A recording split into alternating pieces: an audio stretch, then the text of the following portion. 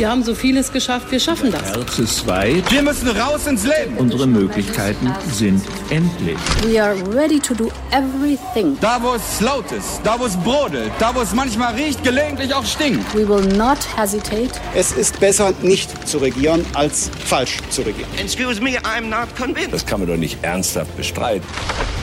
Hauptstadt, der Podcast mit Michael Bröker und Gordon Ripinski. Direkt von der Pioneer One.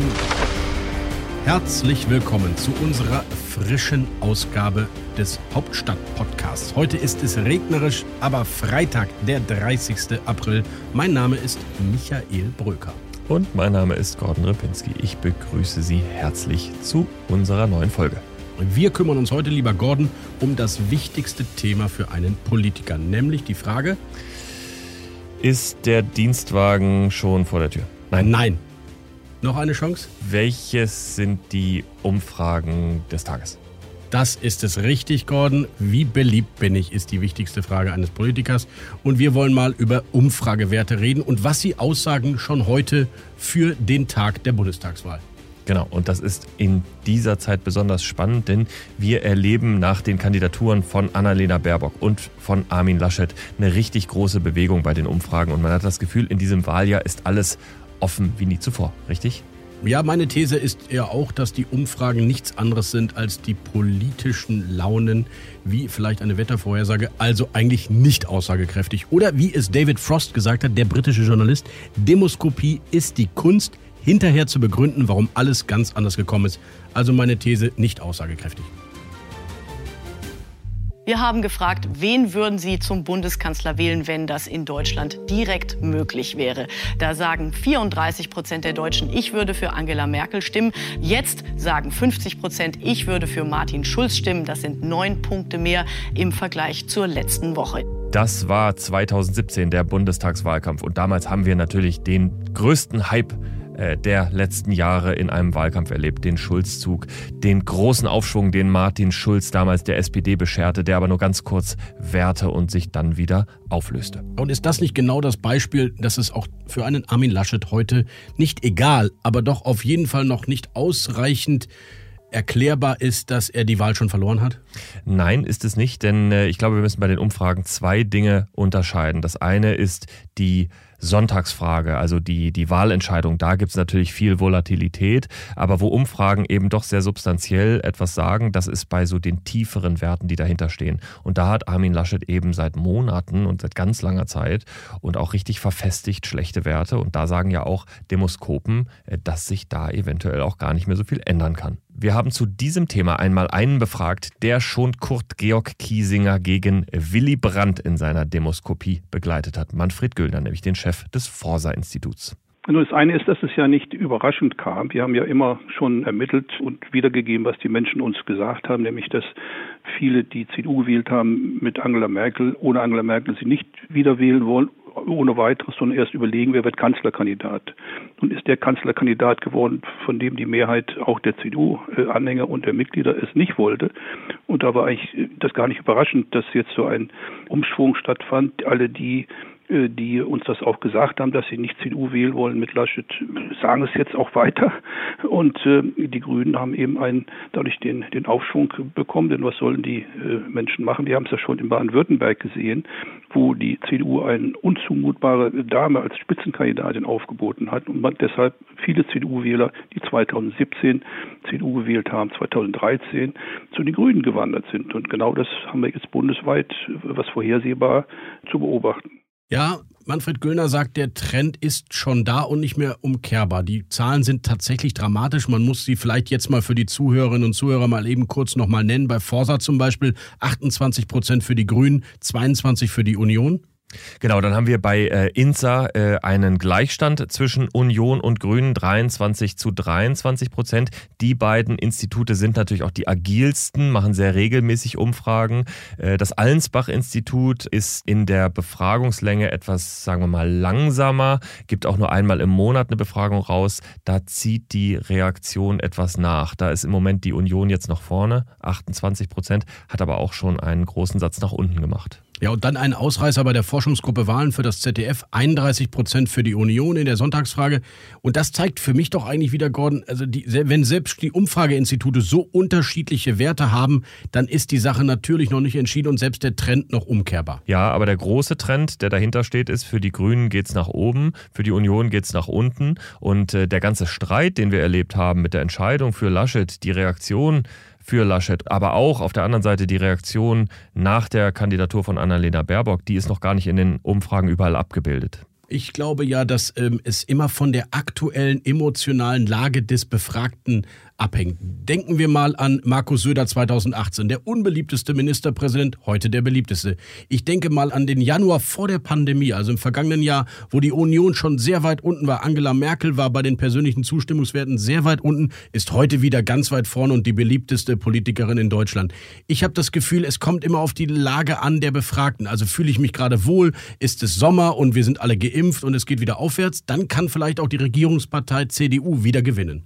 Ja, das ist möglich. Andererseits, du hast eben die verfestigten Werte. Wenn du dir anschaust, wie die einzelnen Kandidaten im Laufe der letzten Jahre standen, dann siehst du, dass Baerbock und Habeck immer ziemlich gut standen. Baerbock im Laufe der Jahre natürlich aufgeholt hat, weil sie erst bekannt wurde und eben bei Laschet dieses verfestigte Problem vorhanden war. Also ich glaube, da ist was Tieferes im Gange und ich glaube, das ist auch nicht ohne Grund so, denn die Grünen haben begonnen ihren Aufschwung, das dürfen wir nicht vergessen, in dem Moment, in dem sie sich bei den Jamaika-Verhandlungen als konstruktiver, kompromissbereiter Verhandlungspartner gegeben haben.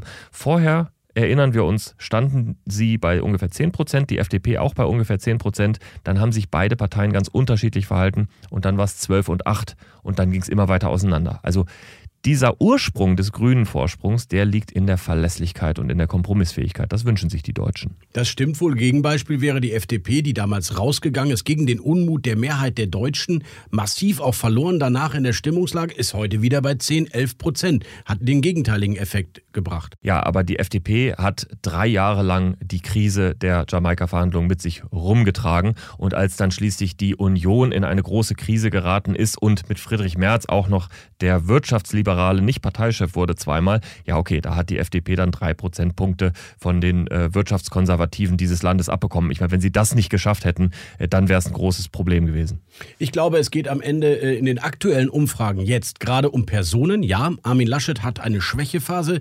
Die Menschen halten ihn nicht für einen Politiker mit Autorität und Seriosität und Verlässlichkeit. Aber sobald wir wieder über Programme, über Inhalte, über die Zeit nach der Bundestagswahl reden, könnten auch die Kompetenzfragen bei den Parteien wieder eine größere Rolle spielen und die persönlichen Werte ihrer Spitzenleute in den Hintergrund geraten. Ich glaube das in diesem Fall nicht. Ich glaube, dass die Union in einer substanziellen Krise sich befindet und diese substanzielle Krise jetzt über Umfragen abgebildet wird. 2 Punkte, die ich da nennen will, das ist noch nicht mal die Corona-Politik. Ich will jetzt gar nicht anfangen mit Impfen oder mit Testen oder so etwas. Die Maskendeals, die Aserbaidschan-Connection auf der einen Seite, wo man das Vertrauen in die Unionsabgeordneten verloren hat, das waren zu viele, und eben dieser unsägliche Streit zwischen Markus Söder und Armin Laschet mit der Entscheidung für einen unbeliebten Kandidaten. Das sind 2 substanzielle Probleme und in diese Lücke gehen die Grünen gnadenlos rein und deswegen glaube ich, wird sich dieser Trend nicht komplett umkehren. Ja, wahrscheinlich hast du recht, vor allem weil die Zeit zu kurzfristig ist bis zur Bundestagswahl und trotzdem denke ich nochmal an diesen unfassbaren Streit zwischen CDU und CSU in der Asylfrage. Es war am Ende ja auch, haben einige gesagt, die standen am Abgrund. Es ging um Trennung möglicherweise. Trotzdem sind sie danach, ein Jahr später, wieder auf hohen Werten gekommen als Union. Das heißt, selbst die Menschen haben diesen Streit wieder vergessen. Und warum? Weil vor der Pandemie die Union sich zusammengerauft hat und eine gute Regierungspolitik abgeliefert hat. Weil die Bundeskanzlerin vorher und nachher Angela Merkel hieß und weil die Bevölkerung eben zu einem ganz großen Teil die Politik von Angela Merkel unterstützt hat und das ein innerparteilicher Streit war und man da immer wieder zurück konnte zu dieser Person, Angela Merkel. Das geht jetzt nicht mehr. Aber Gordon, das ist ja meine These. Angela Merkel hatte auch schon mal und vor 2 Jahren schon schlechte Umfragewerte. In der Frage AKK, neue Parteivorsitzende, Frage der AfD-Kooperation im Osten. Damals gab es noch vor der Pandemie auch schlechte Werte für Angela Merkel. Es war sogar eine Art Merkel-Müdigkeit zu spüren und dann kam sie wieder. Also ich glaube, selbst die beliebte Bundeskanzlerin hatte diese Aufs und Abs und die gibt's heute vielleicht immer noch. Ja, aber Angela Merkels Aufs und Abs, das sind die Aufs und Abs, die Bayern München auch hat. Es ist mal ein erster Platz mit 10 Punkten Vorsprung und mal ein erster Platz mit 3 Punkten Vorsprung. Angela Merkel war 16 Jahre lang immer unter den beliebtesten Politikerinnen und Politikern in Deutschland. Und das ist etwas, was Armin Laschet nie gehabt hat. Und das ist am Ende in diesem Wahlkampf das Problem der Union. Dann schauen wir doch mal auf die Partei jetzt, die tatsächlich die Gunst der Stunde hat, den Zeitgeist offenbar am meisten trifft und in den Umfragen seit einem Jahr nur nach oben stellt, nämlich die Grünen, unser Deep Dive. Die weiteren Themen. Wir schauen also im Deep Dive auf die Partei der Stunde, auf die Grünen, auf die Partei, die sich wirklich damit auseinandersetzen kann und darf und muss, ob sie mit Annalena Baerbock im Herbst ins Kanzleramt einzieht. Ja, und du hast gesprochen mit einem, der eigentlich gar nicht in der Grünen Partei vermutet werden könnte, denn er war mal Unternehmensberater, ist jetzt einer der profilierten Wirtschaftsköpfe der Partei, Daniel Bayas. Das ist die kleine Begrenztheit im Denken von Michael Bröcker. Ich glaube, natürlich passt einer wie Daniel Bayas auch in die neue grüne Partei, aber genau darüber spreche ich mit ihm nachher. Und in den Rubriken kümmerst du dich dann um etwas, was in der SPD ein wenig in den Hintergrund gegangen ist, nämlich dort gibt es auch Klimapolitiker und eine kleine Klimabewegung. Und im Armin Laschet-Update der Woche, Michael, erzählst du was? Wer nach Armin Laschet in der NRW-CDU eigentlich an die Spitze kommen könnte. Wunderbar. Und dann gibt es noch das kürzeste Interview der Galaxie. Die frühere Bild- und RTL-Chefredakteurin Tanit Koch, unsere liebe Kollegin, mit dir bei Einsatz zu. Soweit bis hierher von uns beiden. Unseren Hauptstadt-Podcast, Sie ahnen, es gibt es in voller Länge nur, wenn Sie Pioneer sind. Denn Journalismus kostet Geld. Sie werden sagen, ja, das ist für mich auch vielleicht schwierig, Michael Bröcker jede Woche anzuhören, aber trotzdem, ich sage, es kostet Geld. Also unter join.thepioneer.de steigen Sie mit uns virtuell und wenn Sie wollen auch physisch mit auf unser Redaktionsschiff, die Pioneer One. Ab 10 Euro pro Monat für kluge Analysen von Michael Bröcker und gelegentlich auch eine charmante Idee von Gordon Repinski. Schauen Sie einfach mal vorbei. Artikel, Newsletter, alle Podcast-Formate unter thepioneer.de. Hauptstadt, der Podcast. Direkt von der Pioneer One.